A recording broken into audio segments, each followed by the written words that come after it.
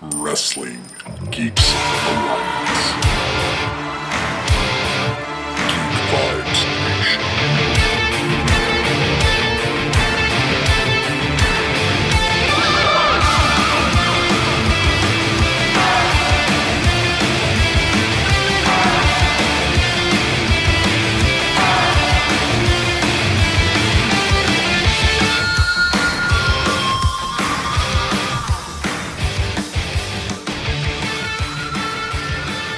Hi, do you ever experience hangovers?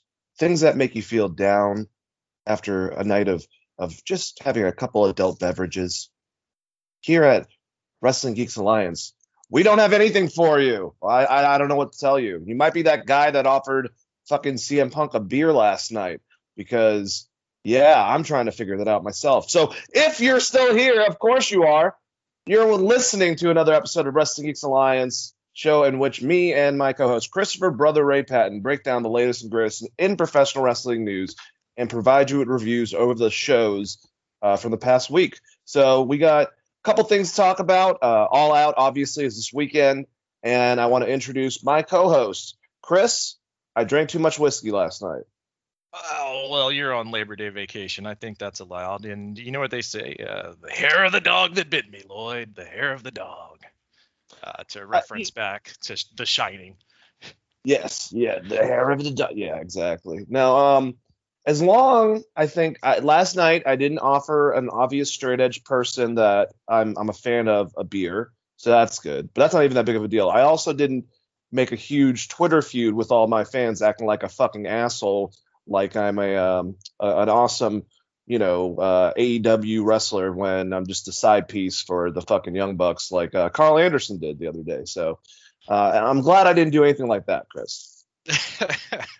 Good call. That moment was very, very awkward because he didn't even offer him a whole beer. He offered him like a quarter sip of backwash, essentially.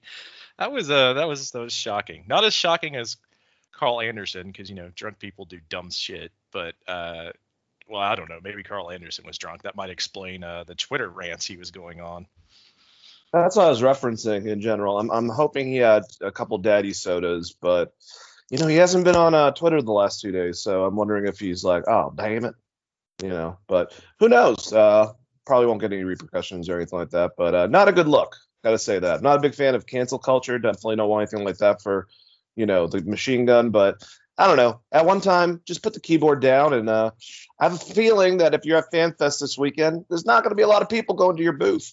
Honestly, if I was there, I would literally go to the guy next to you, whoever the fuck it was. It could be like, I don't know, someone I don't give a shit about, Marco Stunt. I would literally go directly towards your table. I know you're listening, Carl.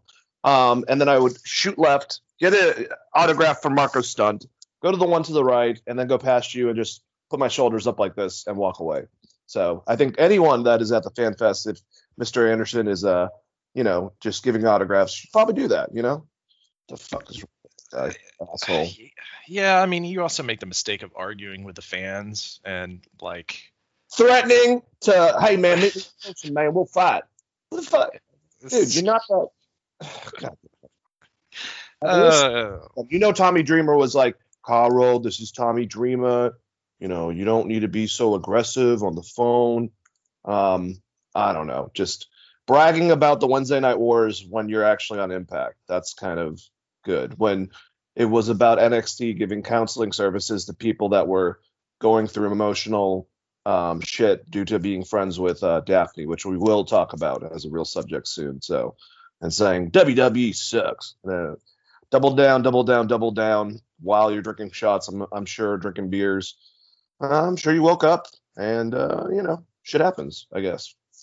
Yeah, I mean, that's the weirdest thing is like, one, how the conversations even started and then wrapped WWE in and then just started assaulting the fans, which they did fire shots back, referencing Carl Anderson's women problems we've talked about in the past. On this show.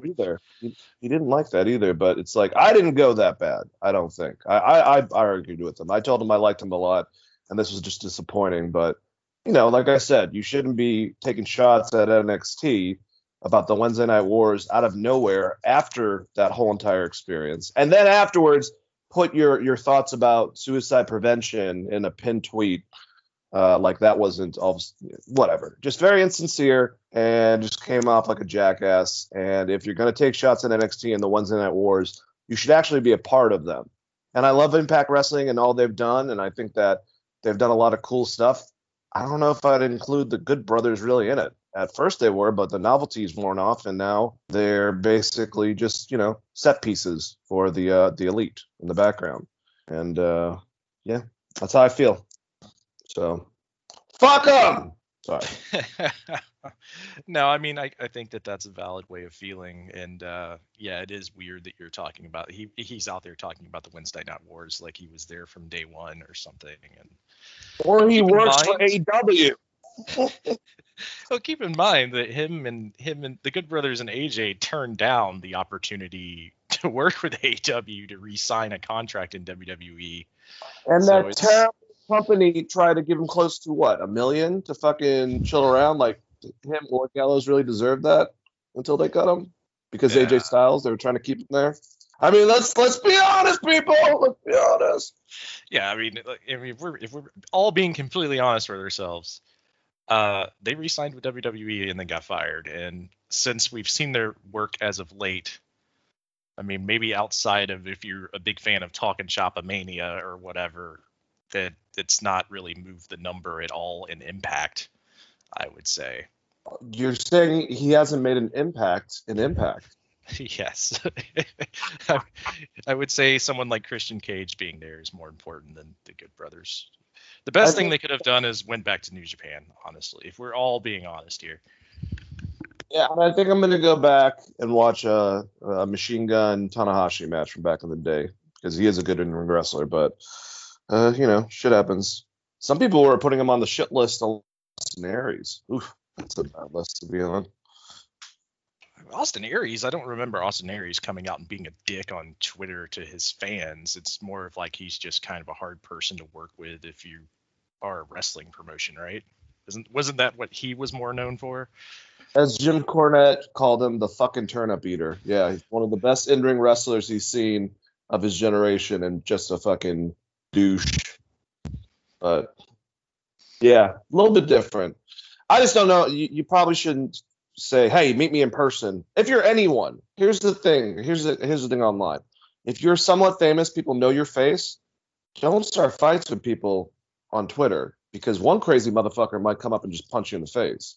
And then you got to go from there.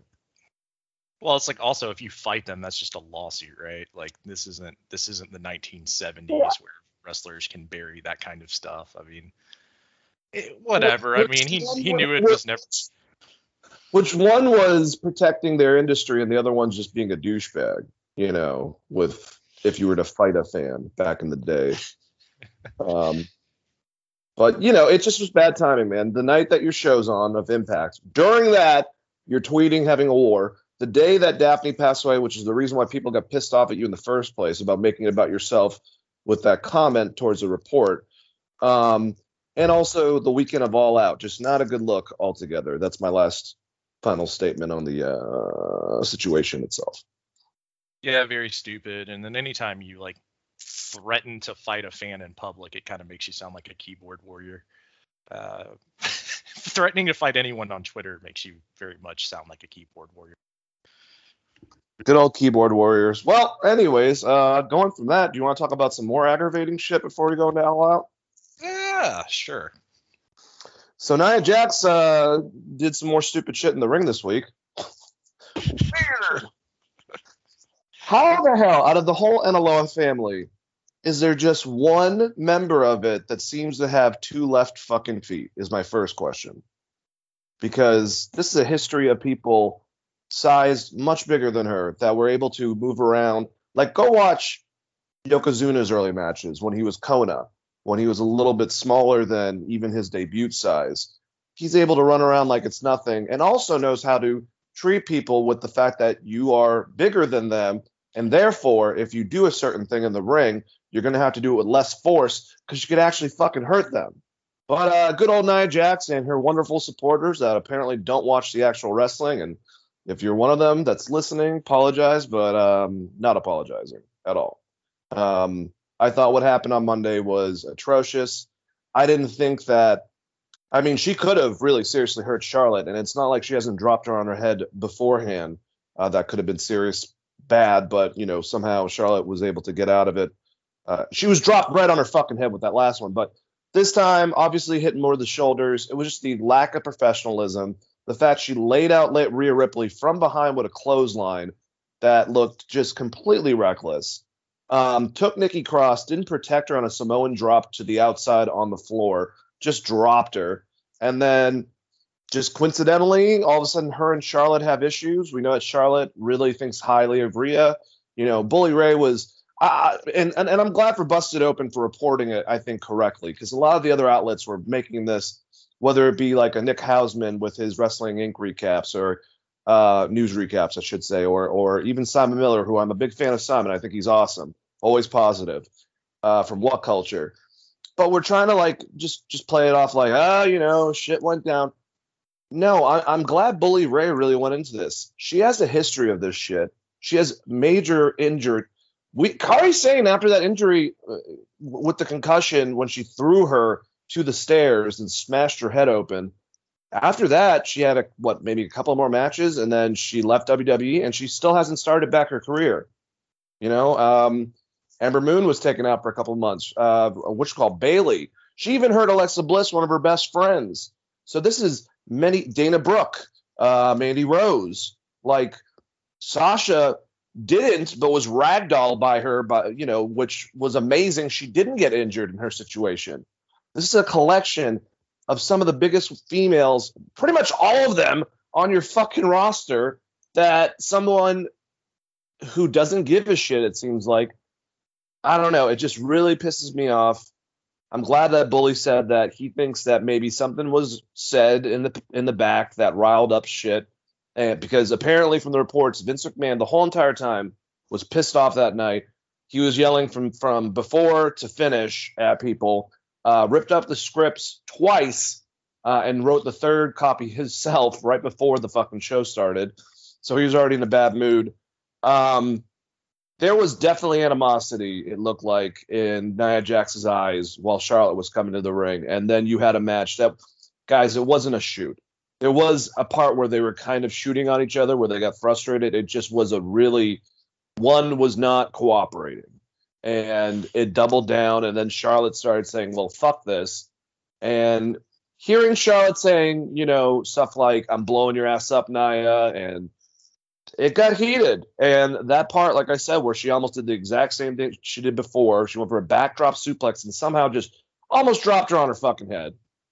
And then the little part where they, Charlotte slapped her, and then they were, bare fucking hits to her face and shit like that, just recklessly. I mean, a lot of other parts in that match, it just was like she wouldn't hit the ropes for Charlotte at one point.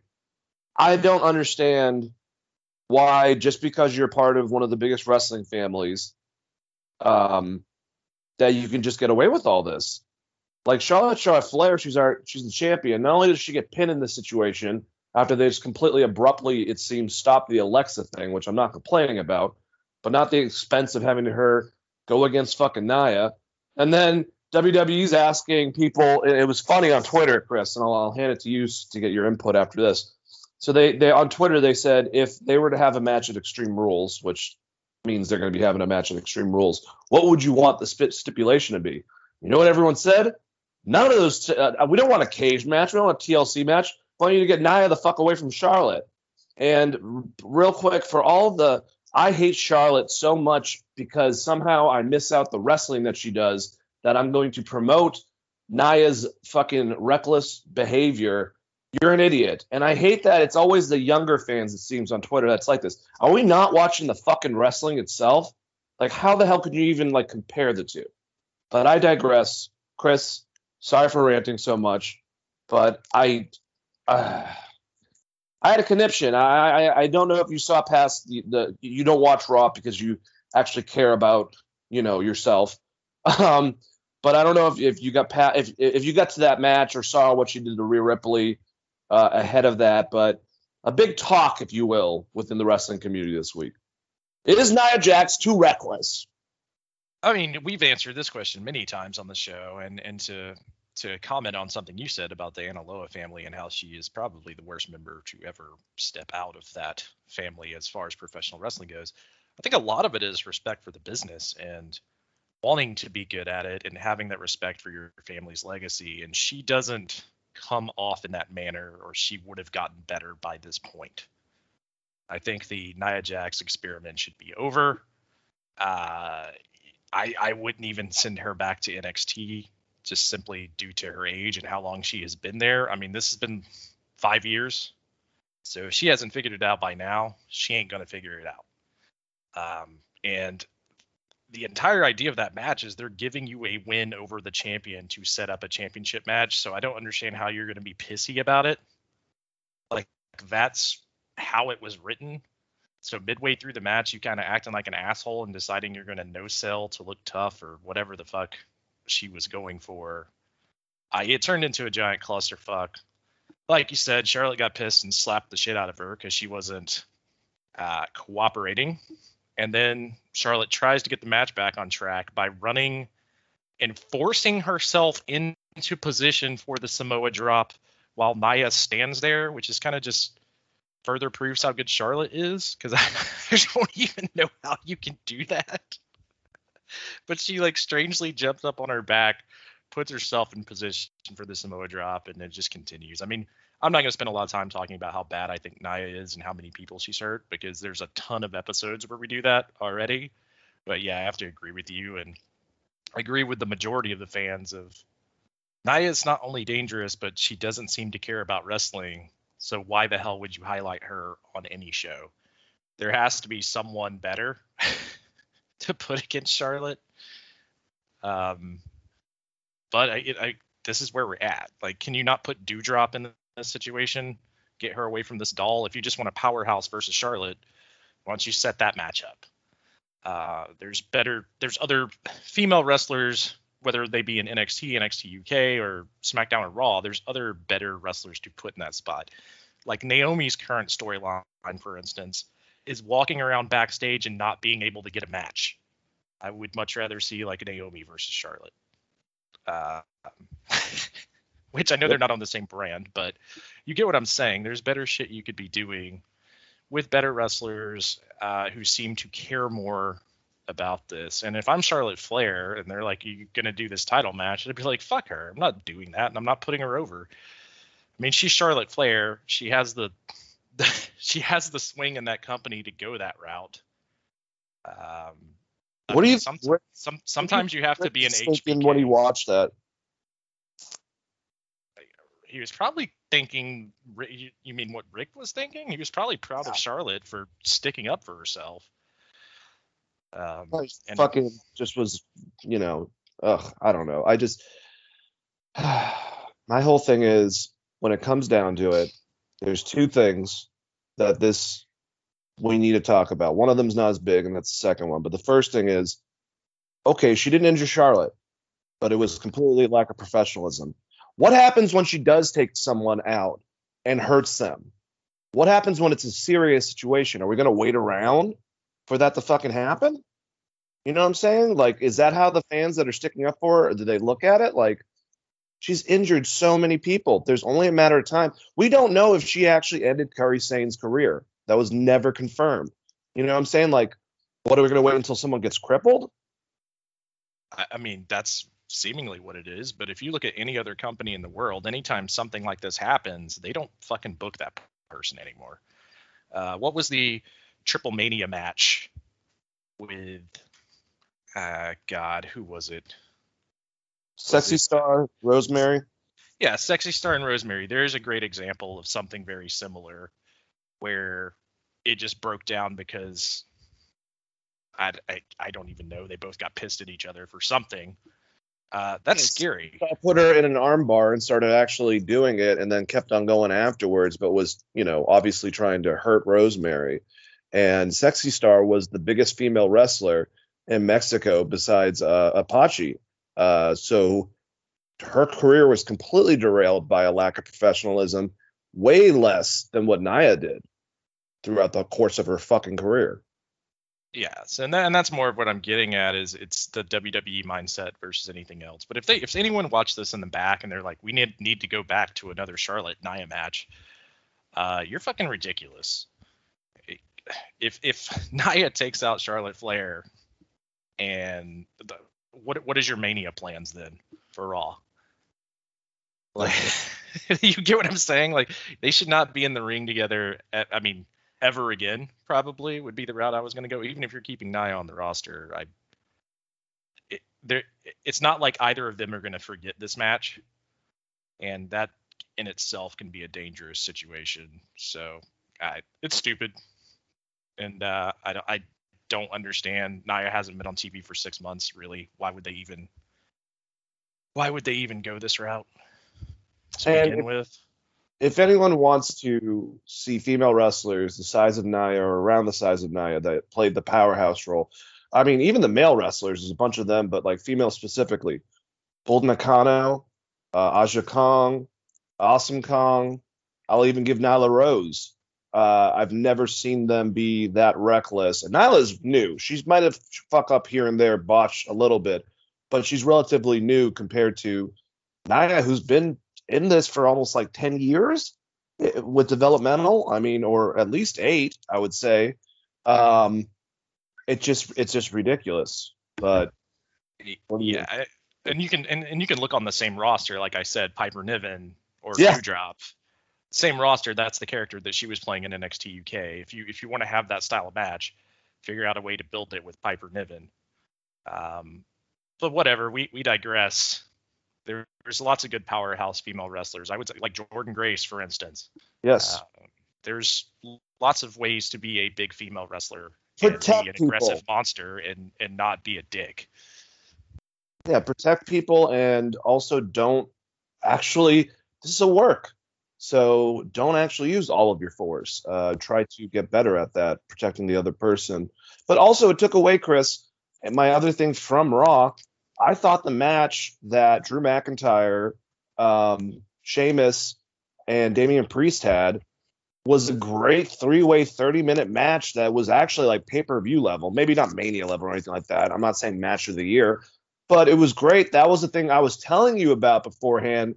And then that Raw just completely went into Nia and Charlotte couldn't get along in a match. And that sucks because those guys kicked each other's ass for a fucking Monday Night Raw performance. Yeah, so when I ended up watching it, I watched that 3-way match that you're talking about. I watched the Nyla Charlotte fuckery, and then I watched the RK Bro segment, and then that was it. So anything else that happened, I did not catch on the show. So what did you think about that 3-way? Pretty good match? I thought it was a damn good match, and I don't know, WWE is so weird. Like a couple weeks ago, we had like 6 3-minute matches, and then this week they're like, oh, let's go have a 30-minute match. It's like they can't decide. They can't decide if they want to be a wrestling show or not a lot of times, and that's part of the problem with me spending 3 hours of my life watching it. Yeah, but excellent match by the 3 guys. Big deal for Damian Priest being able to pin Drew McIntyre, and I love that transition in the end where Damian got him in his finisher. I just thought the whole match was great. All those guys are really working on a high level. And Damian, out of all of them, I think that there's a couple guys on the main roster. Him, Matt Riddle, and then if we switch over to SmackDown, Montez Ford definitely screams future star for that program. I'm going to say this, and I don't know how you feel about this, Chris. I was glad last night we were able to see a little bit more of Rick Boogs in the ring. He's really good at wrestling. He's an ex-collegiate wrestler. So I think putting Dolph against him was a good idea. We didn't get to see a lot, but based on how the audience reacts to him, if he actually ends up being a good wrestler, I think that he could actually also be someone that maybe not top tier, but like someone that could be a pretty decent star within WWE in the next couple of years. Yeah, I mean, as long as they're going to keep him with Nakamura, he's still going to have the same level of overness with the crowd, especially with the gimmick that him and Nakamura are doing currently. But he looked good in the ring. Like you said, I think it was a great choice to put him in there against Dolph Ziggler, because they both can work the chain wrestling stuff they did at the beginning of the match, for instance. That's, like you said, one of his strongest character traits, or working ability, I should say, since he's a former collegiate wrestler, is as well as Mr. Dolph Ziggler. So that really worked out great. But he's super over with the crowd for sure. And yeah, you could see him. I could see him as a future star. Not everyone has to be Roman Reigns. You know, you still need mid-card stars and people to go for the IC title, etc. And he fits into that mold pretty well with the current character. Now, that doesn't mean later down the road they can't find a way to fuck it up, or that he can't find a way to make that character even bigger and better once him and Nakamura do split. But that's a time will tell kind of thing.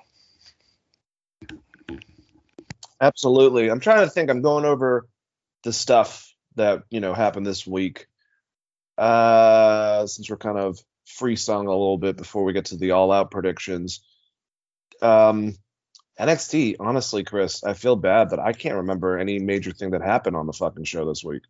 I just keep on getting anticipation when it comes down to what's going to be happening once they're done with the last tapings this next week. After that, it's live, brand new, produced by Bruce Pritchard and Vince McMahon, which I'm sure Triple H and Shawn Michaels and William Regal are thrilled about. And it's going to go in a new direction. Rick Steiner's son's going to be apparently on that one. He's going to be premiering on there. So we'll get Bronson Rich Steiner, I think is his full name. I would go back to the Steiner concept, though. I don't know why you wouldn't, say, hey, I'm, Rick's son. But who knows what the fuck WWE's going to do for that. That's a whole nother thing. And then we also had the reports that Dave said that he's heard, this is Dave Metzler, Wrestling Observer, one of the biggest pundits within wrestling media. Some major names are going to be released, and he's heard a couple, which is not shocking, but just note that what they're looking for is, if anyone's making a bunch of money, has been with the company for 3 to 4 years or more, are in their 30s, they might be going bye-bye within the next couple months. Yeah, at least for the NXT side of things, right? That seems to be where this is aimed. Yeah, so your Johnny Gargano's is proposed, Tommaso Ciampa, even Oney Lorcan and Danny Burch, who have been there fucking forever. Ember Moon, who am I forgetting? Kyle O'Reilly, Roderick Strong. All I gotta say is about some of these, if you want to give DIY specifically and the rest of the Undisputed Era to another organization so they can do some shit over there, all right, go for it. That sounds really smart to me. Yeah, and I mean, some of the biggest news we have is that Adam Cole did not show up on any of these WWE shows, which would lead me to believe that he is not signed and is probably signed somewhere else at this point. So that was my biggest takeaway from the past 2 weeks of WWE television. And knowing that there's more cuts happening, I would almost say for sure that he's gone, right? Yeah. This is still the biggest news coming out of NXT. I mean, it was a decent show. We didn't get any kind of super highlight reel matches. I mean, Kushida was on the show. That was fun. Outside of that, yeah. I just like I said, Adam Cole's gone, Bobby Fish is gone. If you want to make an impact, and it doesn't matter where the fuck it is, with AEW, Ring of Honor, wherever, those would be my two choices for those guys specifically. But if you want to give the Undisputed Era something that WWE or NXT made to another organization and just put them all together, Adam Cole as the leader again, that's dumb on your part. Like I said, same thing with Gargano and Ciampa, same thing with Ember Moon, same thing with it. All of them will get jobs. If any of them do get released within the next couple of weeks, like it's alluding to, yeah, okay. If you're over 30, if you've been dedicated to the company for 3 or more years, if you make too much money, we're getting rid of you. That's a great business model. Oh, well, I mean, if that's where they're going with NXT, if they really want that to be a true developmental show, and it's going to be more like FCW was or the original intent for NXT, I don't know if I'm USA. I'm super excited about this because those shows are going to be pretty terrible if they get rid of DIY and the rest of the Undisputed Era and Kyle O'Reilly and um, Ember Moon. Like, who the hell are you going to be building a show around? You still have to be able to put on wrestling matches at some point. That's like going to be half their fucking roster. And I don't expect any of those cats. Like I would assume it might be like Johnny, Tommaso, and Ember deciding to be forced to end their career in wrestling to become trainers. Even Ciampa at that point. If anything, they'd want to go somewhere else. I just don't. This is just a stupid move altogether. Some of the stuff and decisions with NXT. Here's the thing. NXT was a great hour program. It was on the network. It had such a calling that during weekends, it eventually built itself up where they were able to sell at the Bailey Center over New York City. That's huge. Just off a fucking show on the network with that much, kind of what was supposed to be a niche audience. And then you take Dusty, and it's really essentially Dusty at first with FCW beforehand and then going into the beginning stages of that. And then Triple H's baby, if you will. You take Dusty's baby and you put it to 2 hours to go against your competition you're, of course, not fearful of. And then it doesn't do as well as you want it to because it had another wrestling fucking program on at the same time. You water it down with TV writers and then move it and then wonder why it's not doing as well as it once was. It's just complete ignorance, complete stupidity. I don't mind a new look for NXT. I have no problem with that. I don't mind an influx of younger talent that are more athletes. They have plenty of them in the back. Parker Bardot. We talked about Bronson Richsteiner. They got Cal Bloom, that the guy that looks like Edge that they've been wanting to get bigger and better. They have a lot of those guys in the back, but at the expense of your stars on your fucking program, like you said, I guess USA might get mad. I guess the only thing that not necessarily contradicts it, but it goes against that concept is USA is underneath the umbrella of the Peacock network, NBC Universal. So if worse came to worse, they just fucking put it back on the network. Maybe it would be better for it. But to say that even if he's putting on a good face about this, that Triple H is not probably just completely pissed about this whole entire thing is ridiculous. You're getting replaced by Bruce Pritchard on your show that you made.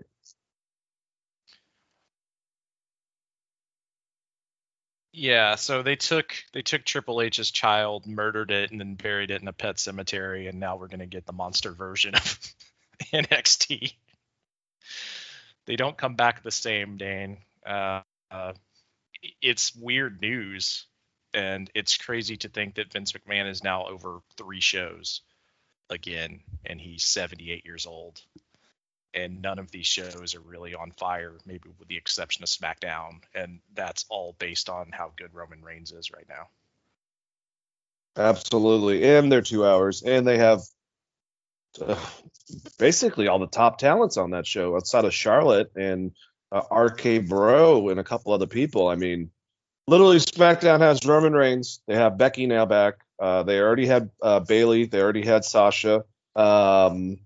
They got Bianca as an up-and-coming star that's doing rounds. They have Edge is on there. Seth Rollins is on there. Kevin Owens is on there. So SmackDown's pretty top-heavy now that I'm looking at it.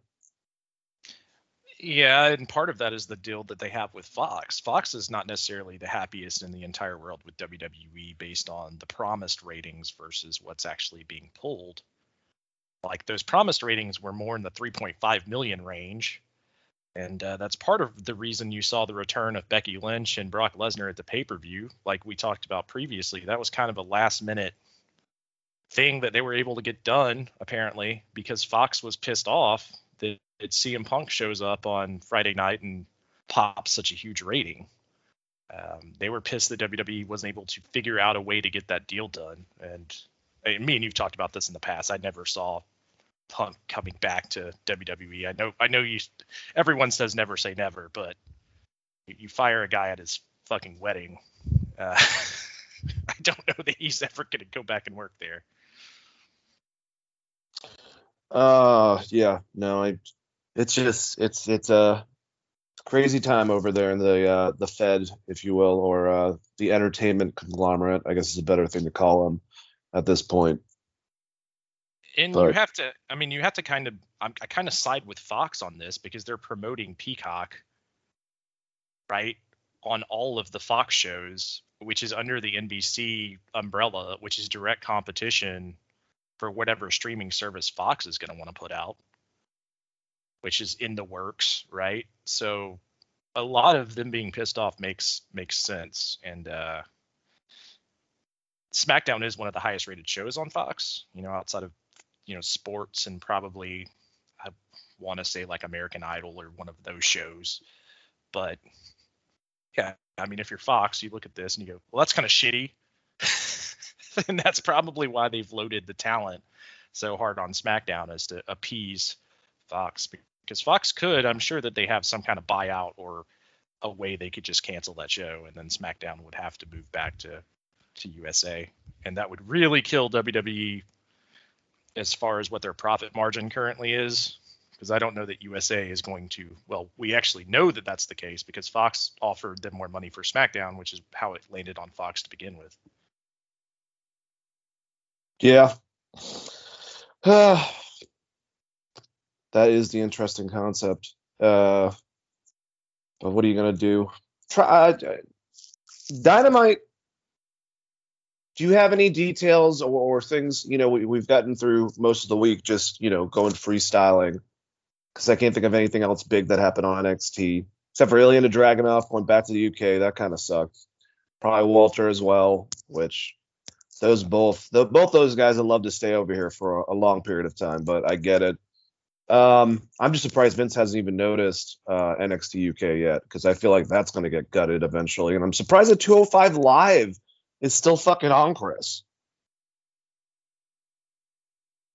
Yeah, me too. I can't believe that is still going. I think the biggest things from that I can remember from Dynamite was the FTR Pride and Powerful match, which I thought was really, really good.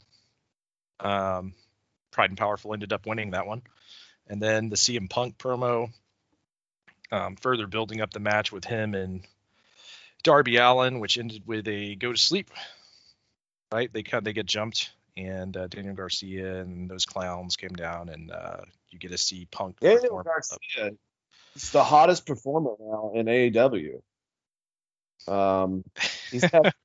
Even though he's gotten beaten, he's had 2 main events on Rampage out of the 4 episodes they've had. Think about that. Yeah, it's weird for me at least. But at least like last night on Rampage, they gave Darby a strong win, and that moves them into the pay-per-view. I just don't know why they have Darby doing anything with these guys right before the biggest match of his career, I would say. You get the MJF sit-down interview. I loved it. It was amazing. Especially the part where MJF starts comparing Jericho to Muhammad Ali, coming back for one too many fights, and he's on a downward spiral just like Ali. Jericho's an addict but needs to be in the spotlight, and that's why he made Jericho put his career on the line. It was great. I think there's a line where he says it's poetic. It's like, it's poetic that the same yearning that brought Jericho to the dance will be the same reason the music dies, which was a great fucking line. MJF, incredible in this interview. And then the rest of the show, I mean, we had an Orange Cassidy match. It was fine. He went against Jack Evans with Matt Hardy. The first match was really good with FTR and Pride and Powerful to start off. That was actually probably the best thing about, to me, the Dynamite. That was an awesome match. They're evened. I wish they would have had the rubber match on fucking All Out, but it looks like we're going to get that. Just whatever happens, and they've had 2 good matches. Thank God Cash was able to come back from that tear out of his fucking muscle from the ring rope or whatever, the connector part. But they've had two good matches. They need to have one last banger and then put these guys, especially Pride and Powerful, in a bigger position. I would love Pride and Powerful to beat the Young Bucks at the New York show for the titles, honestly. So I think they need to beat FTR for the last match and then rebuild FTR throughout the tag team ranks, have them go against a lot of people, build up their stuff, and maybe go back to that eventually for the titles or something. But if we can build to when they do that giant New York show, if Pride and Powerful wins, I think that would be awesome. Just like, and maybe this is early prediction, if Miro beats Eddie, I'd like to keep on going and actually have Eddie go over Miro for the TNT title in New York. I think that would be another awesome thing.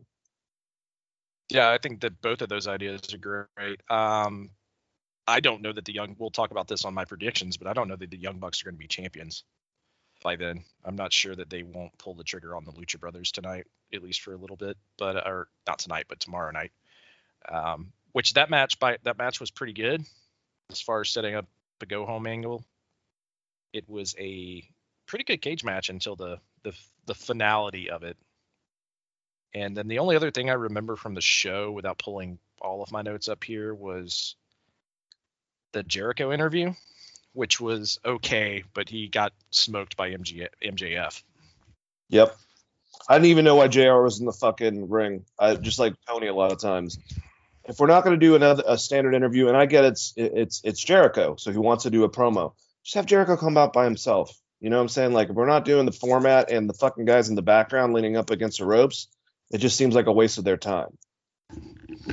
Yeah, like, I'm sure that's what JR thought the entire time he was sitting there or standing there as well. Like, why the hell am I here, pal? Did he seem emotional to you? Jericho, a little bit. JR actually at the beginning of it when he was introing him. I think so, and maybe JR knows something we don't know. I mean, the other thing is this is probably going to be one of Jericho's, or not Jericho's, but one of Jim Ross's last appearances. Comments. Yep. Because the news just came out that he is stepping away from commentating. So there's probably a lot tied into that. I mean, this may be the last time he ever commentates on a Jericho match, and he's known the guy for forever, right? And Jericho could be possibly, and they've actually done a good job making me think this, and you, Jericho could be saying, you know what, fuck it. Maybe I can figure out a way to get back in through storyline later, but I need a break. I'll do commentary on Fridays on Rampage. Still come out with my guys and support them sometimes, but Fozzie's here. I'm doing this. You know, there is a possibility that MJF might win. Now, I don't think that's going to happen. Maybe Wardlow's the blame for the loss for MJF or something. They can pin it on to put not all the heat on MJF losing. But you know, it is interesting. It's good that I don't know in that match. I'm like, maybe Jericho's been around for a long time, man, and he really likes MJF. It seems like the only other person you'd want to put over to that level is Sammy, but they're more paired as like buddies, so that wouldn't work out storyline wise. But MJF is his rival. He's got a lot going for him. He doesn't mind saying some fucked up shit on Twitter or even in the face of someone that's a fan. He's one of the only guys that gets heat. So yeah, that really could possibly be happening. And if JR, if the rumors are he's going to do pay-per-views once in a while, but he's going to go back and do more production stuff, you know, stuff that he probably did in WWE. I don't know if talent scouting is one of them, but more working with the talent and then doing backstage interviews. If he wants to do that, man, by all means. I hope that this is not a reflection on some of the stupid bullshit he's got on Twitter by fans that don't have fucking shit to do, and this is actually his decision that he's making. Yeah, I mean, he had hung it up a long time ago and then came back for New Japan and stuff. So it's a lot of work to be a week-to-week commentator in the way that he's doing right now. And he's been, like I said, he did it for forever. So maybe he just truly is tired and wants to step into maybe a smaller role. And I'm sure fans berating him on Twitter, you have to look at that if you're Jim Ross and think, am I tarnishing my legacy to some extent? which sucks. That's a shitty thing to have to go through, but I think at some point it happens to all athletes, right? Or all, I would even say commentators. I mean, John Madden didn't go on forever. But yeah, it is sad, and I'm definitely going to miss Jim Ross. And maybe even if he does step away, they will utilize him for very big matches, much like WWE did. And I'm sure there's a lot you can do with the brain of JR, even from the backstage portion. So. Well, we'll have to wait and see, but whatever Jim Ross wants to do is whatever Jim Ross wants to do. There's one thing I want to talk about with Dynamite, and you kind of alluded to it, was the tail end. And I'm not surprised, because wrestling, it's like people out there in the industry, even if you work for a major fucking company, and I like some of these guys. Like, I'm a big fan of this guy, Justin LaBar. He works for Wrestling Inc. He works for Busted Open. Great reporter. But they were doing a show and they were covering Raw, and he didn't know. No, they were covering AEW, and he didn't know that AEW was moving to TBS. And I'm like, how the fuck are you a mainstream reporter for wrestling and you don't even know this shit? But a lot of people didn't know the homage that they were doing at the end of Dynamite. They were like, this is great, blah, blah, blah. And I'm like, dude, you can go back to Brett and Owen in the cage where the Hart brothers were trying to come in, I guess. But this was really Dusty Rhodes, Ric Flair, Horsemen swarm the thing, block off being able to get in. They're fighting off people, and a riot started in their situation, but they, quote unquote, broke Dusty's leg. Instead, we got a half-ass one. We have Kenny Omega saying random shit on the fucking microphone and just hitting them with kendo sticks. I thought it was lame. I thought it was a bad homage. And I thought that part of me, Chris, thought they were going to take out Christian. This was how they were going to do it. And maybe, Adam Page just shows up when Kenny's like, I don't even have an opponent, blah, blah, blah. There's no one that can go against me. So they could have, maybe that was in the works the whole entire time. No, they're just going to hit him with kendo sticks. God, was this fucking a lame homage to that whole entire concept or what?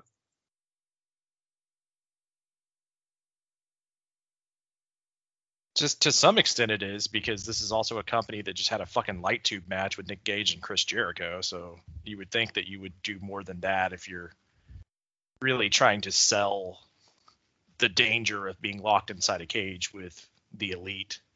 But then again, the Elite are kind of geeks. Yeah.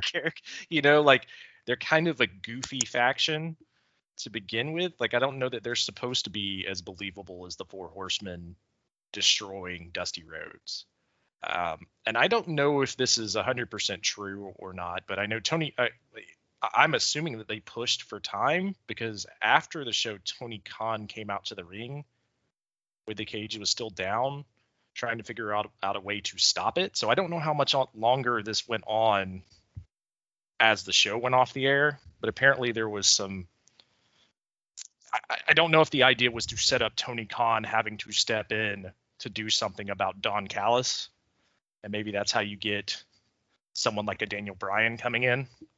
So I don't know if that was the plan or if they were just doing an after show thing just for the fans in the building.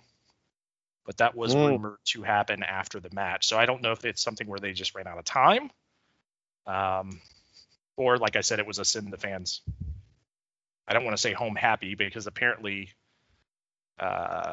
he wasn't able to get into the cage either. So I don't know what happened after after that. But if they're planting those seeds, which I think they should have done a long time ago, because why the hell are you letting people from Impact run wild in your company?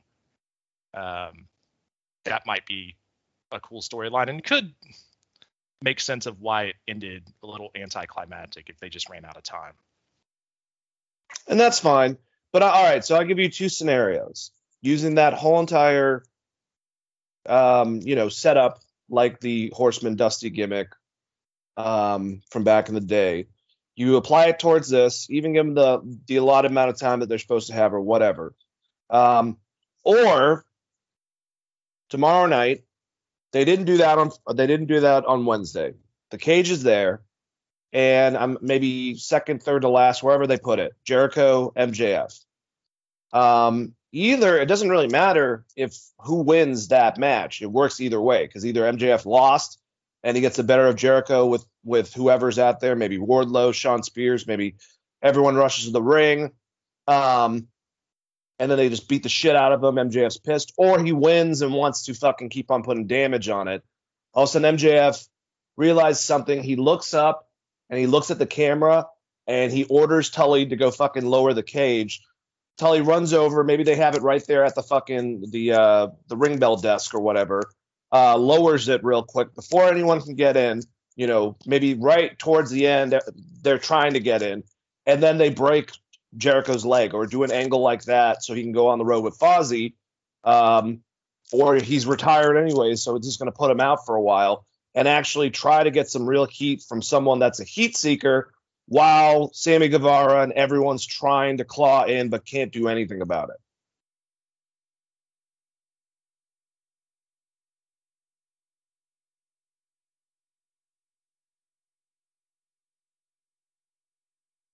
Chris, did I lose you with that? Yeah, they could. I mean, they could definitely. Sorry, my headset wouldn't unmute. Yeah, no, they definitely could do something like that. I could see that happening. It's just, my only thing would be is that going to the well too often with the cage. No, I'm saying don't do it on Wednesday. They do this instead. Oh, okay. Yeah, no, that would have made a lot of sense. Gives you a way to get Jericho out, but I don't know. Yeah, no, that would have made a lot of sense for sure. That they definitely could have done that. But they were trying to show the fact that once you're in the cage with the Young Bucks, it's them versus the Lucha Brothers. But we'll go on. We should probably talk about that. We've kind of gone into everything, I think, major, I would say. We'll kind of get into some details about SmackDown. Actually, what happened? Oh, actually, Finn Balor and Roman had a pretty damn good match, man. But obviously, they're not going that direction. I'm assuming they're going to get Finn Balor, Roman Reigns for whatever reason at Extreme Rules because he got kind of fucked over. And we'll get that. But do you think that there's a possibility that they're trying to stack stuff onto Roman that maybe this is going to be the return of the Demon and Roman Reigns is going to be the first guy to beat the Demon at Extreme Rules if they have that as the match? Just to give him another boop. I don't know. It's hard to say. Does that match turn into a three-way match with Brock and Finn and Roman so that they have an out for Roman? Well, I think him and Brock are at Saudi Arabia. So I think this is before that. It's just going to be him and Finn Balor, I'm assuming, at Extreme Rules. Okay. I just know that they announced that Brock is back next week. That is a good point. I forgot about that. Yeah, that was one of the big announcements from SmackDown is that Brock will be at the Madison Square Garden show. I just remembered Paul Heyman getting a phone call from Brock Lesnar and his fucking theme music is his ringtone with Kayla Braxton. I want to say also the work that Paul has put with Kayla, she has become from being a robot to being a really great personality in the back with interviews. So I definitely appreciate that. I love her. If you watch the SmackDown After Show on the network, they are great together. And she's always drilling into him, and he's always fucking bickering back and forth with her. So I just loved how she was so big smiled and asking about it, and like he's like, "Will you get away from me?" Like, you know. But when I heard the Beast fucking ringtone, I thought that was hilarious. Like, yeah, it was a really, really fun moment. Paul's just so fucking great at this point in his career. And like you said, Kayla, as someone I don't hate anymore because she's not as robotic. And a lot of that, I think, has to do with Kevin Owens and Paul Heyman and that SmackDown After Show and the work they've been able to do with her. And maybe WWE actually realizing that some of these people have personalities and you can let that show a little bit. It's not going to kill you. It's ridiculous that it took this long, honestly. it's like they had that in a female not too long ago named Renee Young that was trained by Mean Gene Okerlund at the beginning of her career, but for some reason she had too much personality. Or Dasha, for that matter, too, right before that. Weird. Yeah, maybe they've turned the corner on wanting everyone to talk in a monotone voice and ask the dumbest questions of all time. If so, that's a very good thing for WWE. Where's Charlie been? Back in Robot Land getting her battery put in? Because I haven't seen her in a minute. Yeah. They ripped off. They've ripped off the android skin, and Loomis is turning her into some kind of art piece or something. Oh God, love it. All right, so I think we've covered everything pretty much. Let's get into the all-out predictions portion. And just real quick, actually, I wanted to say a couple highlights from last weekend. NWA 73. Love the Nick Aldis Trevor Murdoch match. I love Trevor winning it. Nick's had it for about 3 years, almost. If you count the little loss from Cody, almost like close to 4 years actually between both reigns. Put over Trevor, came out dressed as his mentor and actually Nick's mentor, Harley Race. Won. Flair was there to put his hand up. Flair had an awesome promo he cut that was just great. And the night before, I loved the Camille match with Layla Hirsch was really good. I love Chelsea Green winning the Invitational. I liked her match with Camille the next night on 73. Mickie James having a good match with Kylie Ray. Really good match. Really good technical match at the beginning of it to start the show. Getting taken out by Deonna Purrazzo afterwards, who was masked up. And, now they're, I guess, going to go and have that story and Impact. When I think that Mickie James is about to become the Women's Impact Champion again, which is pretty awesome. Just a lot of good stuff. The fucking camera work was god awful for a lot of it, especially that battle royal on 73. It was just like all over, or not the women's one. It was just all over the fucking place. So that is my only problem. But the look of it, the feel of, I've watched old school St. Louis wrestling matches from back in the day with Lou Thez and whatnot. You can find them on YouTube. So to see that place like it is, and to see some of the wrestling. They didn't have a lot of. I was hoping for some big names to come in. James Storm also had a really good match that he ended up losing, but him and Chris Adonis went back and forth for the NWA. Forgot which title they were doing, national title maybe. But either way, good stuff. Loved it. It was a lot of fun. Ric Flair was back in the NWA. That was awesome. Good job, Billy Corgan. Just get a better production company to do something like that in the future, I guess. That would be my only critique. Yeah, and I don't know why NWA is going away from what they did on their weekly TV show, which was just like 2 or 3 hard cams, as opposed to doing more zoomed in shots to try to make it look modern, I guess. But the production was not very good on both shows, and there was a lot of good matches between both. I didn't catch everything that happened on the second night.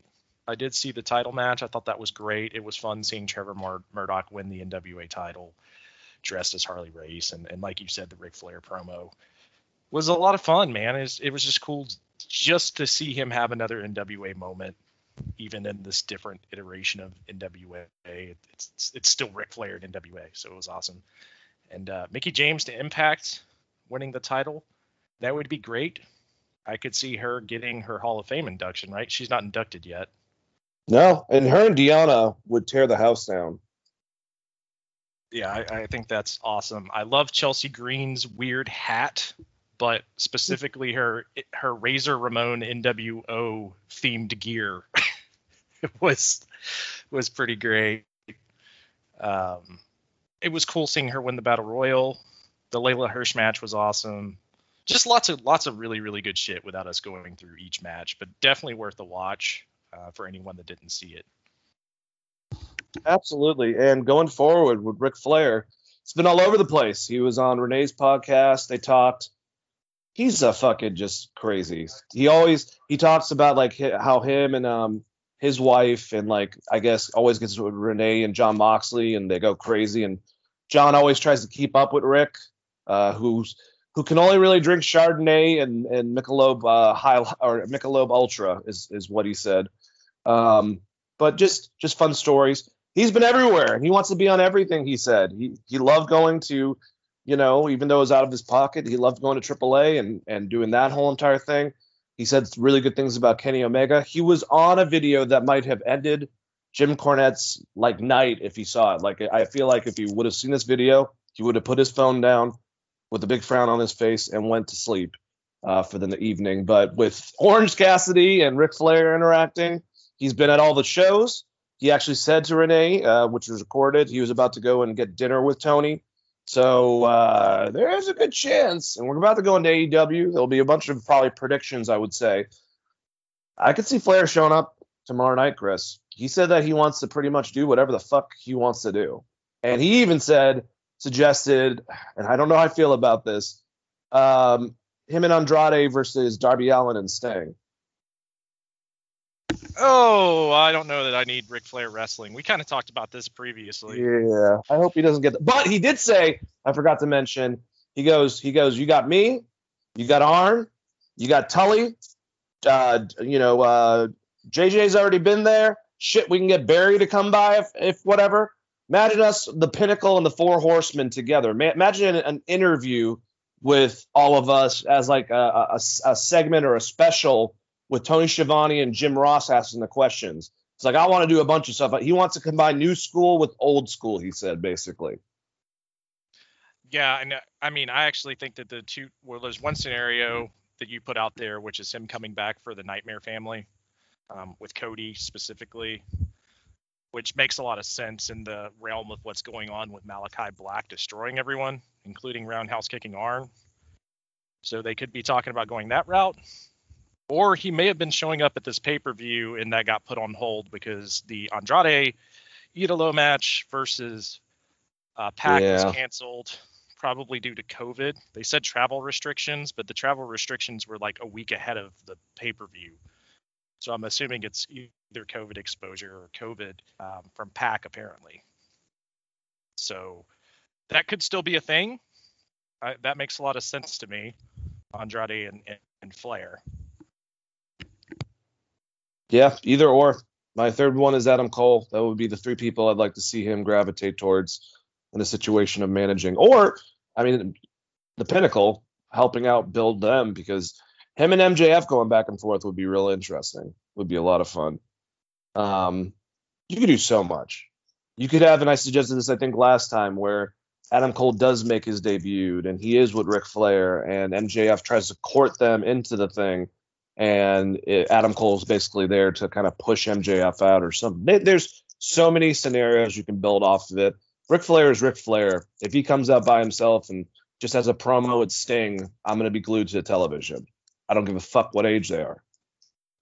Yeah, I mean, it'll just be fun seeing Sting interact with Rick, right? It doesn't necessarily have to lead to a match. I know Rick keeps saying he wants to wrestle, but I mean, he could even start his own faction if he wanted to. He could go that route. You could do something with Adam Cole and Andrade and Hangman, and I don't know, pick one other person. You could do something like that. You could put him in with the Pinnacle. There's so much you can do with Rick. He's just mostly going to be a mouthpiece and probably a really good manager for whoever they decide to stick him with. Absolutely. And if he wants to get in the ring and put someone in a figure four or give him chops like he did with Andrade over in AAA, that's fine. But me and Chris are concerned about, he's in his fucking 70s. I just don't really need to see, unless if you did it right where the tag match, but this is the thing, you got Sting in there too, where Rick's just at the ending basically to get a couple chops, maybe take a bump himself, and then he puts someone in a figure four. All right, but it's a slippery slope, But then again, I don't think me and you were getting on to Terry Funk and Jerry Lawler. And Terry, retired 2 years ago? Oh, it seems like it was a little longer than that, but I think the primary difference is the shows Terry Funk is working aren't AEW shows. Yeah. You know what I mean? Like, if you're trying to highlight your wrestling, I don't know that you necessarily want Sting and Ric Flair at this point in their careers. Not that Sting has been bad or anything, but Sting's also working against people that can really sell for him most of the time. He's not having to do that much, where, if it's Ric Flair versus Sting in any kind of form, it would be them carrying that match. But you could do something very similar to what they did at AAA. I mean, if he still wants to have that interaction, you could do like him and Andrade versus Sting and Darby, and then just have the manager spots. Maybe change it around this time so Ric Flair gets put in the Scorpion Deathlock and Andrade gets put. You just do the same thing, but in a different manner. You know, there's still ways to utilize Rick if he wants to get into the ring and do a few things. And I think, you know, Tully and Arn have shown that there's still a place from that, and they haven't wrestled in forever either. So lots of cool stuff you can do. Yeah, very, very cool. All right, I'd say let's go over this pay-per-view now that we got the Ric Flair portion out. Oh shit, Tom Clark, our good buddy, Tom Clark's Main Event. Definitely check it out, guys. The overall social media platforms. He's actually at All Out. So Tom, if you listen to this later on, I hope you have a great time, buddy, and enjoy the craziness that is Chicago this weekend. I wonder if he's going to any of the other shows, because GCW and Black Label Pro are both running shows as well. There's like 3 or 4. They almost went the route of WrestleMania weekend there as far as the stuff that they have going on. I know that Dave and Brian are doing a panel. They're having a fan fest type deal again. Should be a really, really cool time. I'm actually kind of jealous on that one. Me too. But he's had some very fun comments on Facebook and just about the overall feeling in Chicago, like all wrestling fans wearing wrestling shirts and kind of just being happy and waving at each other, even doing something small like getting breakfast, which is really cool to hear. Yep, I hope everyone in Chi-Town's being safe but having a good time. But yeah, man, let's go into these matches. Let's give our predictions for them.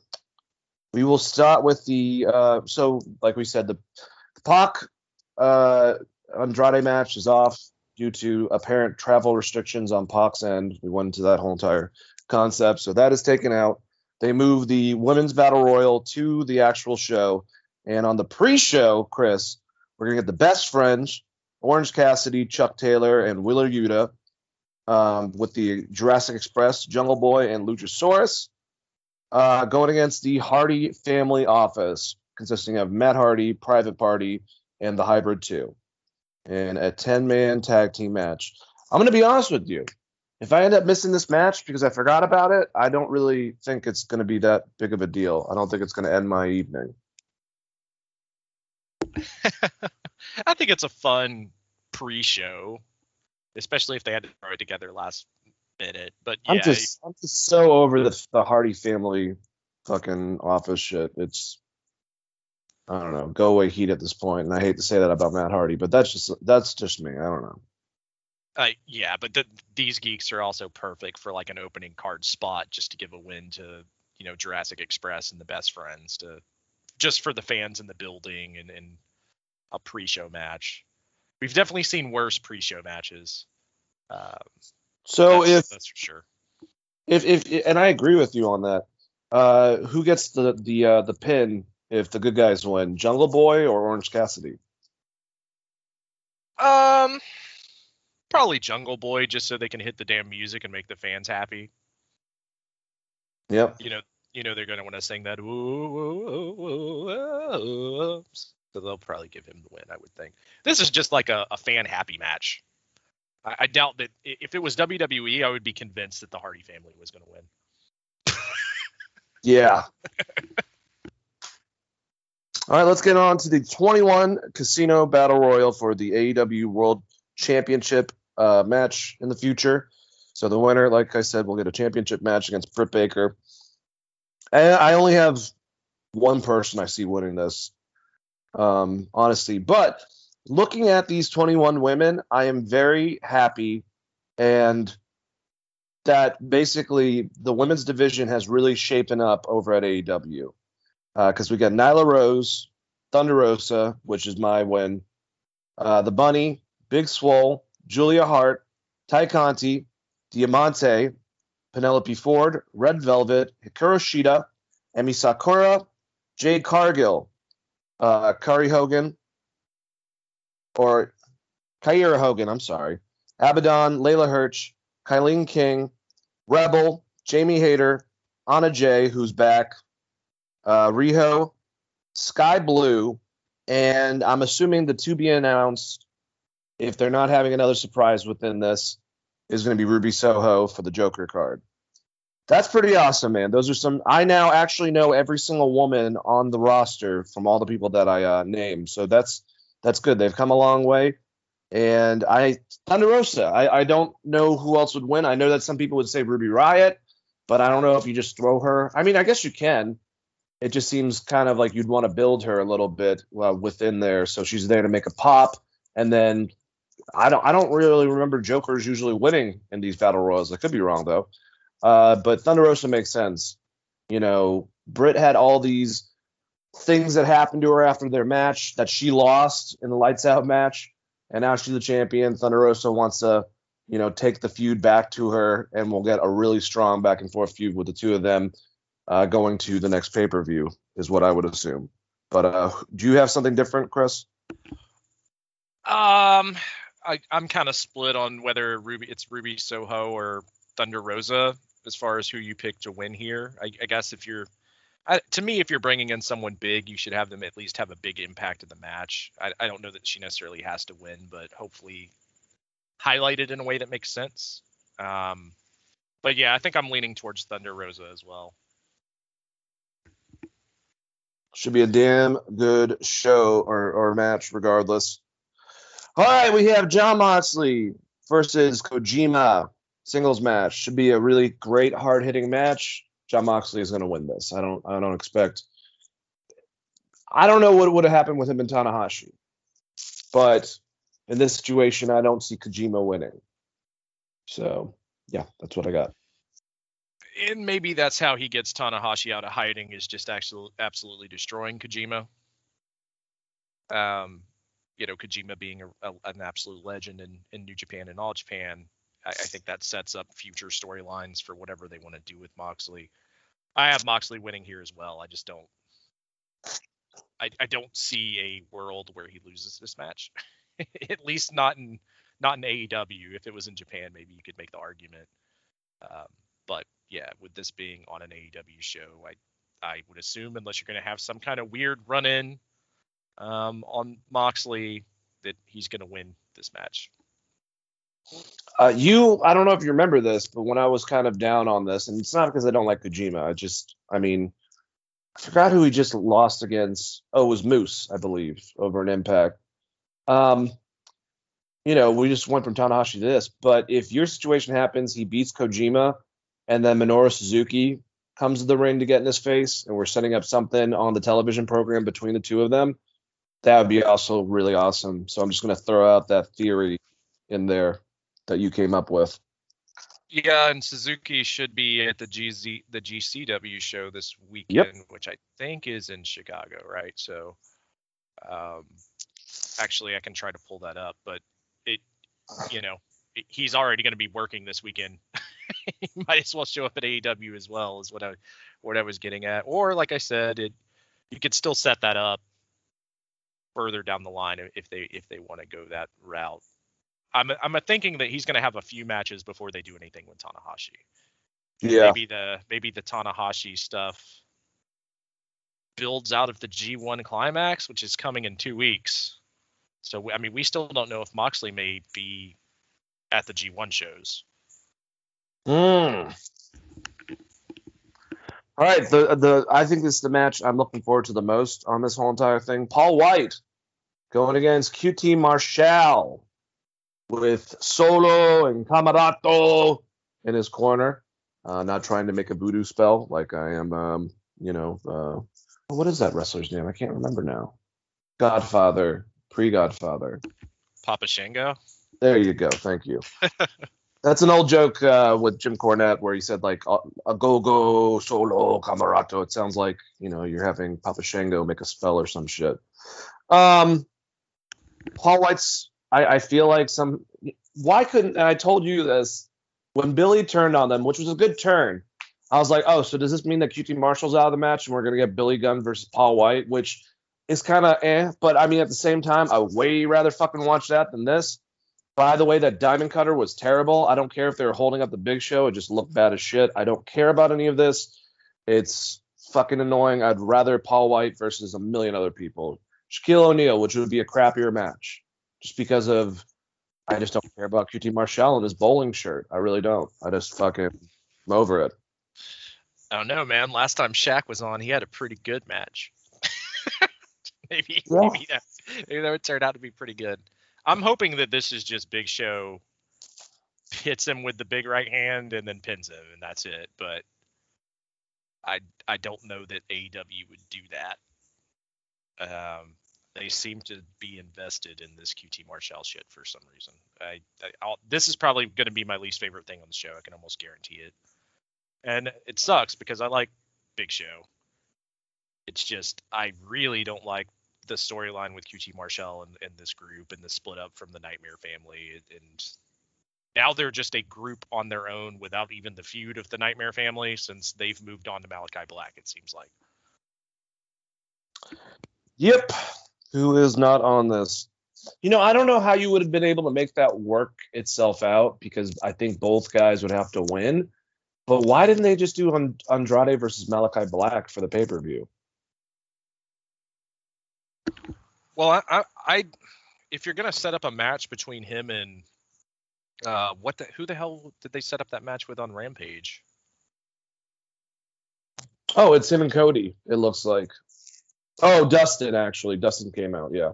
Yeah, I'm surprised that they didn't have that on this show as just a last-minute announced match.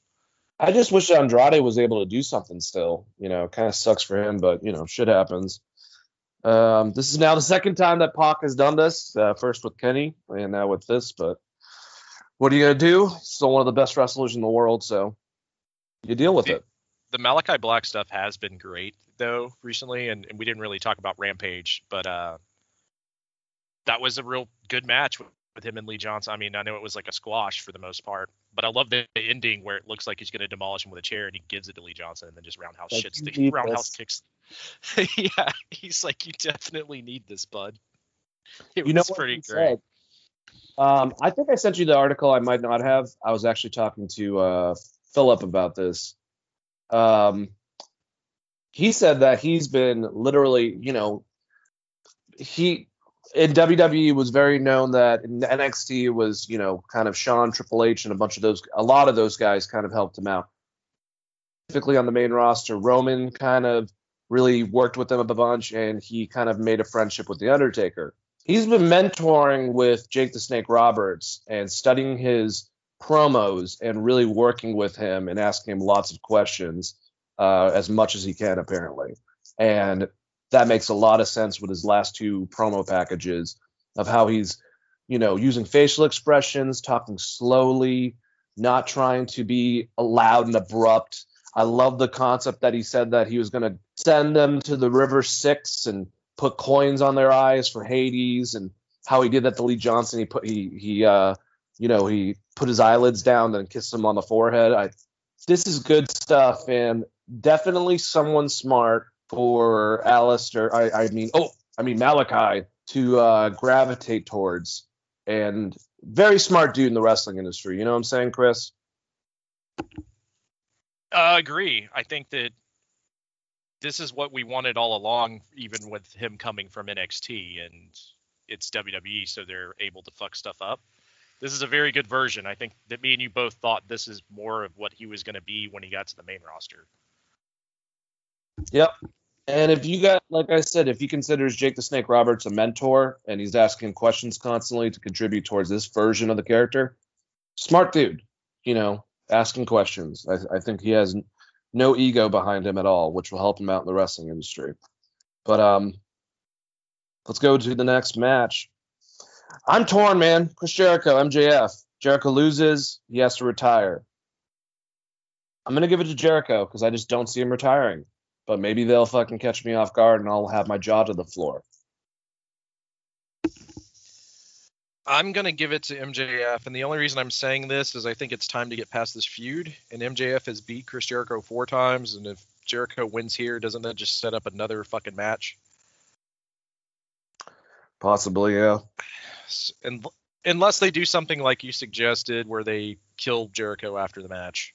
But I like the idea of this being Jericho's retirement, him moving into commentating, I think there's ways to get him back into AEW, especially if he's still doing commentary, because you can have MJF.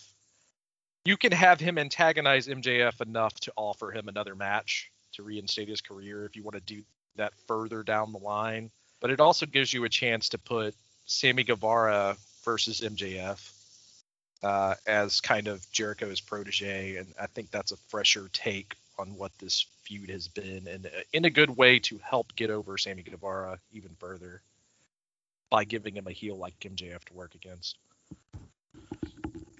I'd agree with you there, man, and I definitely like that idea.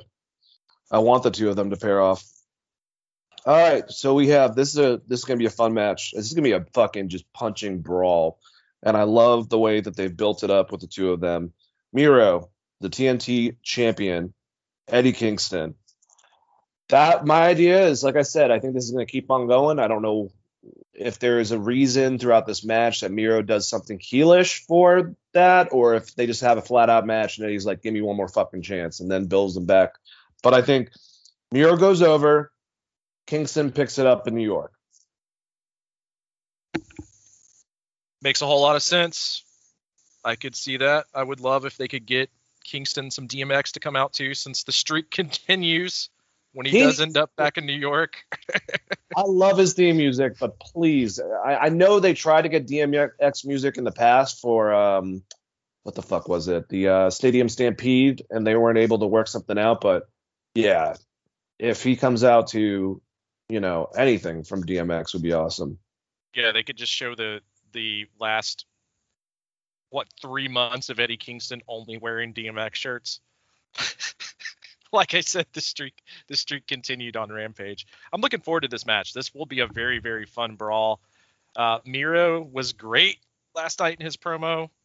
Made me more excited for this match. Him and Eddie Kingston. It should be a hell of a lot of fun. And I think you give Miro the first one and then put the belts on Eddie Kingston in New York. That'd be a great moment. Yep. Bring your whole crew. That's the song that he could come out to. I don't think that would work out. Censor way too much of that shit. So let's move on to the next one. Young Bucks. Matt Jackson, Nick Jackson, the AEW Tag Team Champions, going against the Lucha Bros. I think we both have it. I think that the Lucha Bros is actually going to beat them. But I think they're transitional. I think they're going to be champions for a short amount of time. Yeah, I actually think this is just with the way they've built the story up so far and how much time they've been giving the Lucha Brothers recently, it seems like they're going to be the ones to take the titles off the Young Bucks, at least for now. But the Young Bucks could win them back, and obviously there's a big target on whoever's shoulder is going to be holding these belts because the tag division is so stacked. And I think Pride and Powerful, you definitely could make an argument for after beating FTR. They're probably going to need a couple more matches against some other teams, but maybe that's the next direction. And hell, who knows? Maybe they're the ones that end up beating the Lucha Brothers, and that sets up your scenario with the Bucks and Pride and Powerful. Guess we'll see. Well, if the Bucks and Pride and Powerful don't happen and the Lucha Brothers does, I've seen some great matches back at Impact, LAX, and the Lucha Brothers. So either way, New York, I want the formerly LAX Pride and Powerful to go against whoever wins this match. Next one, we got Britt Baker, DMD versus Chris Statlander for the AEW World Women's Championship. I think that Britt is going to win, and I think that afterwards Thunder Rosa is going to come out because she won the thing. In my head, this is what's happening. Doesn't mean it's going to happen. And runs out, somehow evades Hayter and whatchamacallit, Rebel, and just gets a couple good fucking licks on Thunder Rosa to really start that feud back up. That's my prediction. Oh, I'm torn on this because I think Britt doesn't really need the belt. It might help Statlander, but I think you're probably right. But the way I would think Thunder Rosa ends up coming out is they do a beatdown on Statlander after the match, and Thunder comes out and makes the save. Then they'll let them set up their tag matches to build up to Thunder Rosa versus Britt Baker in the future. I could easily see them doing that. All right, the question to you, Chris, I'm proposing. Do you do the Punk match last in Chicago, or do you do the championship match against Christian Cage last?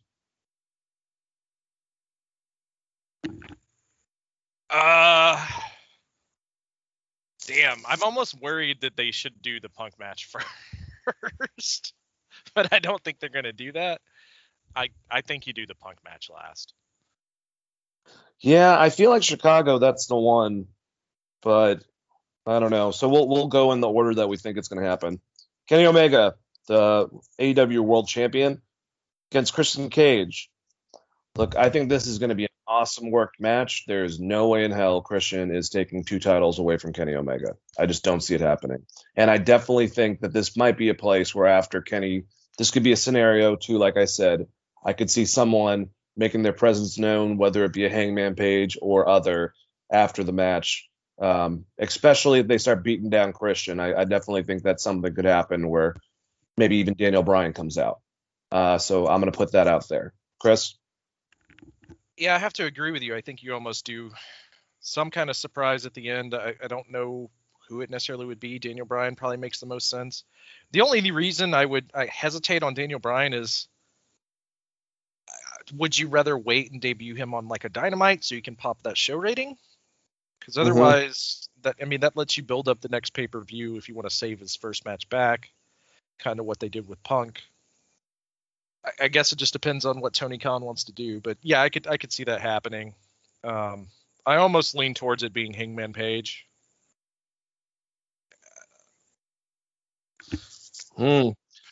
It would be pretty awesome if Daniel Bryan came out and you're like 1 against 5, like that's going to help out. Christian's getting annihilated. Maybe they took out whoever, Jungle Boy and Luchasaurus too. They're all dead.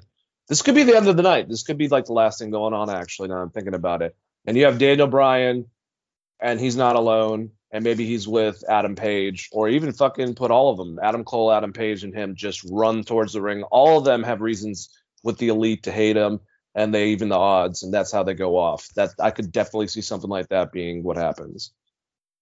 What if you do switch the Punk matches? If the Punk matches before this, Punk beats Darby, right? They're beating down Christian, and CM Punk comes out, and that's your new challenger for the title. Definitely happen. Right. Something's gonna happen. Yeah, I think so, and I don't think Christian is gonna win. I don't know that it's gonna be because I think he's gonna get fucked over. Yeah. Yeah. But it should be a really good match. That last Christian Omega match is really good, and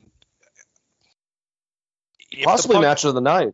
Yeah, and if the Punk match is before, if the Punk match is before this, and he gets a strong win over Darby, I could almost see them going that route where he would be the guy to come out and challenge Kenny, because that would be a huge pay-per-view match. I don't know where that throws people like Hangman Adam Page as far as title challengers down on the list, but I could see them doing that. And I think it really just depends on the orders of the matches. If the heavyweight title match is before Punk's match, then you're probably going to get some kind of surprise like you're talking about, whether it's either Hangman or I would assume Daniel Bryan, unless does Adam Cole show up? That's what I'm saying, man. What if they do all three? What if it's Daniel Bryan? What if it's Adam Page at first and he stops a little bit, and then one runs out, the other one runs out? At least Adam and both Adams actually have a reason to be going against the fucking Elite because of their past. Now, neither me or you want to see Adam Cole related back to the Elite at all because of the current incarnation.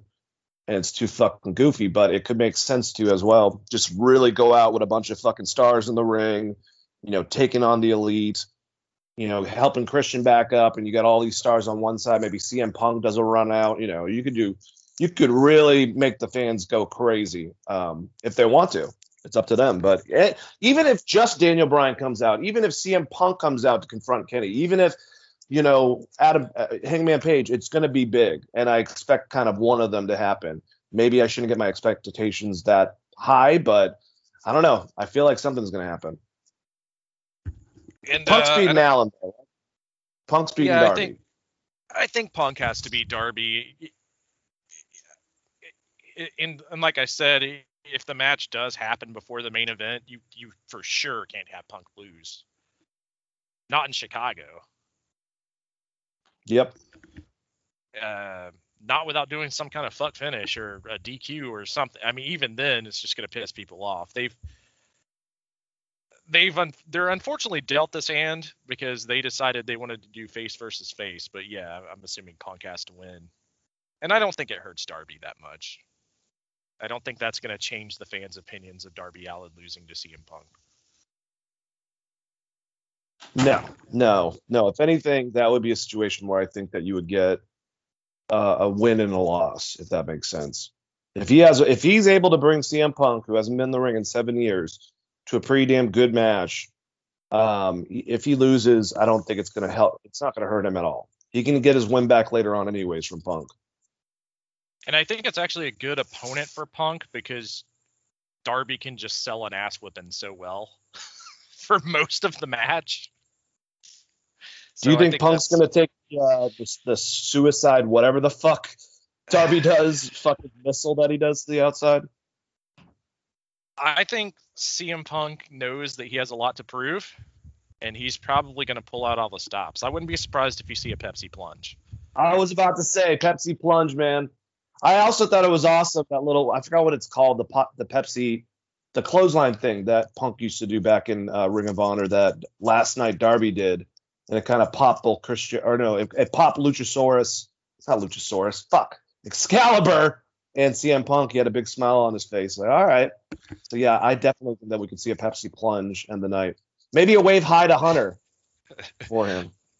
Just real quickly on commentary last night, Mark Henry is slowly becoming my favorite commentator now. So funny.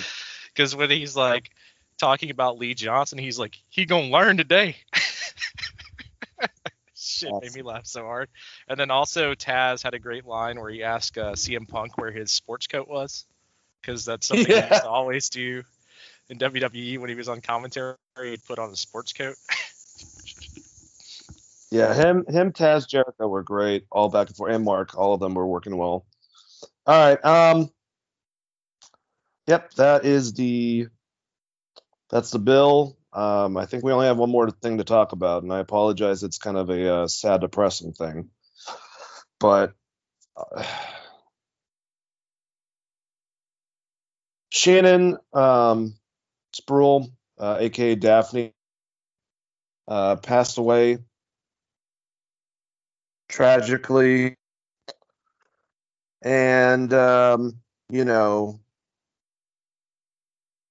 it's kind of hard for me to talk about. So if wrestling fans would know Daphne, one's my age or older, or even a little bit younger, would know her from being a part of WCW. I'm saying circa probably 99, 2000, before they started doing the New Bloods versus that shit, kind of building into it. When they put David Flair with Crowbar, and he was doing his little crazy angle, and the Scream Queen herself, Daphne, aligned herself with them. And she was just a valet at first. She would become a pretty good in-ring worker, and a very good in-ring worker, and someone was able to teach other female wrestlers later on in their career. Got involved in TNA wrestling. And as Mick Foley said, and many others, she was ahead of her time. The gimmick that she applied, the gothic concept with horror, with just the craziness. I mean, yeah, Luna Vachon could be someone that kind of had something similar to that, but she wasn't as aggressive. She was just kind of people like a Paige, an AJ Lee, a Laurel Van Ness with Chelsea Green, Rosemary, and all of this, they all said it themselves, they got a lot of that from her, and she was incredibly influential on kind of coming up with that creative gimmick. And she was going through horrible bouts of depression, um, and she took her own life. So just really tragic. Her daughter just wrestled over at NWA beforehand within the women's battle royal, and best friends, people like Mickey James and Velvet Sky, and everyone was taken off guard from it. She unfortunately made an Instagram stream in which she was talking about her depression and her want to do that with her fans. And when wrestling friends like the great, one of the nicest guys on the fucking planet, Mick Foley, and other wrestlers were trying to get a hold of her because of hearing about this, they couldn't. And Mick apparently got, I think I heard, her parents along with authorities involved, and they got to her place, and she went through with it. So this is in two different things. From what everyone says that knew her and loved her within the industry, she was a really good person. She was a really good motivator. She was a really good coach. She would go out of her way to make sure that people were doing good, especially if they were going through stuff. She was good friends with Busted Open's Dave LaGreca. A lot of people she touched in the industry. And as someone that, it's been years, it's been over, thank God, probably close to 15 years since I battled depression, which is, depression's a really weird thing. Your brain's a really weird thing. It can be stuff that's currently going on in your life, obviously, from whether it be grief or whatever, that just collects and you can just get something, or past trauma, or you just have a chemical imbalance in certain ways and your brain operates differently, whatever it was. She was going through a lot and she put on a happy face. And even though people knew that from talking to her that she dealt with this beforehand, they thought that she was ahead of it. And that's not always the case, unfortunately. And just like with any person that I know in my real life, or celebrities like Robin Williams crushed me. I remember hearing about that. Just the fact that I've been in that same mindset, unfortunately, and I was able to get myself out of it. Some people just struggle. Everyone has their own issues. So just care about each other. Check on your friends. If you see signs, there's a good chance. And if you get someone to open up, they finally might be able to get the help they need. But some people just hold it, carry it on their sleeve, or just hold it within them and let it build up and try not to be a burden for other people. And that's the mindset they're in. And I've been in that mindset, and it's just very tragic that Daphne passed away. But yeah, that's just awful. And the whole situation itself, and the love and the outcry. I saw a lot of people just kind of glossing over this like really quickly, which I found kind of scummy. I'm glad, once again, an outlet like Busted Open really went into her career and had people that she knew, including Ring of Honor's owner, who was best friends with her. And she was going to come and stay with him for a couple weeks at his house and stuff like that with the family, because she was good friends with them in September. And then this happened. So, people get in dark places. That's all I'm trying to say. And people go through problems, and sometimes it's not really their fault. Their brain's basically going into self-destruct mode, and it's really hard to pull yourself out of there without some type of therapy or even some type of medication. I know everyone hates that concept, but that's the truth of it. To balance and put you and normalize you, basically.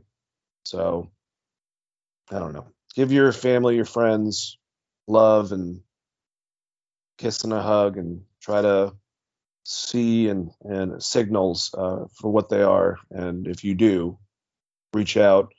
Try to do it in a certain way where you're not like going at it aggressively. Try to make a conversation with them and just tell them that you love them, and regardless of what they're willing to admit or whatever, get that point across, I guess. Chris, any statements? I mean, I think everything that you just said is pretty much going to be the same that I would say in this situation. It's very sad. Definitely want to send thoughts and prayers to her family and friends. It's a very tragic situation. I love Daphne. I loved her even since she was with David Flair back in the day. I think that she is a phenomenal wrestling mind and was a very original character.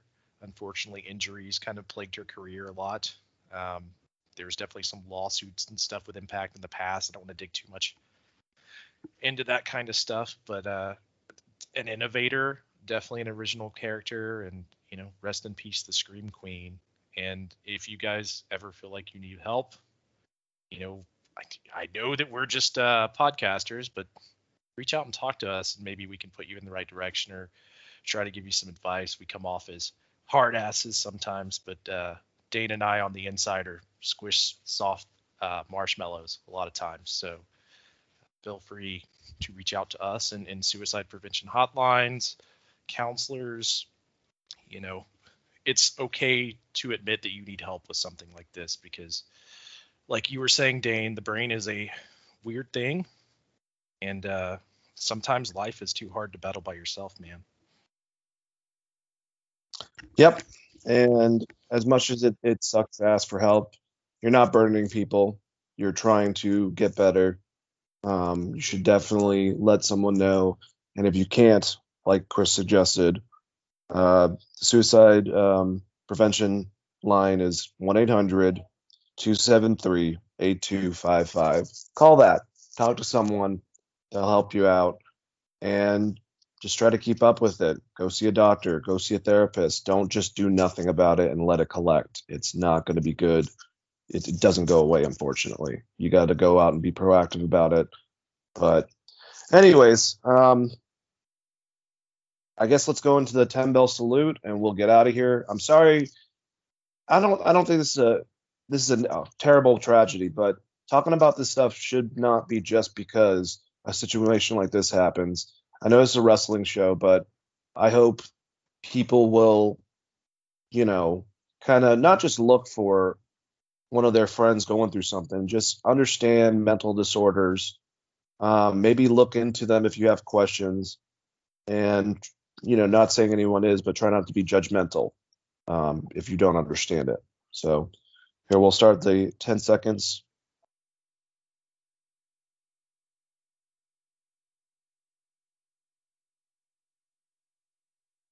All right. Rest in peace, Daphne.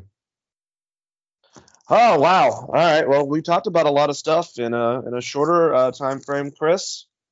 I got the win ticket sales just now, so. But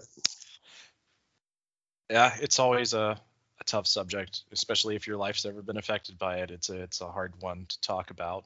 But hey, man, you're on vacation, so keep your head up high and go out and enjoy that flea market later today, sir. I'm going to try to find stuff that Zack Ryder talks about on the Figure Podcast. Some Galoob, special editions, bitch, Sounds good, buddy. Whatever I can do. But, yeah, just you guys have a wonderful day whenever you're listening to this. And, we love you over here at Wrestling Geeks Alliance.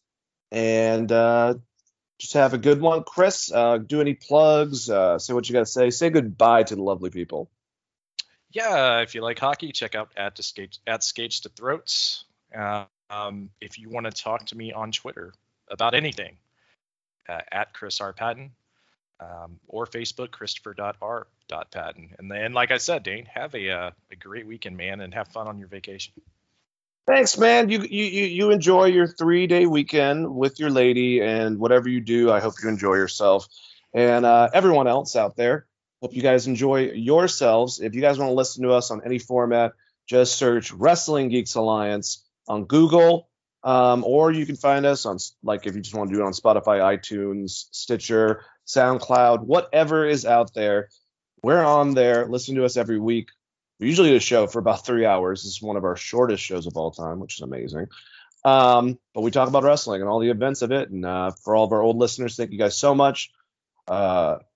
Peace out, and let the Wrestling Geeks Alliance be with you.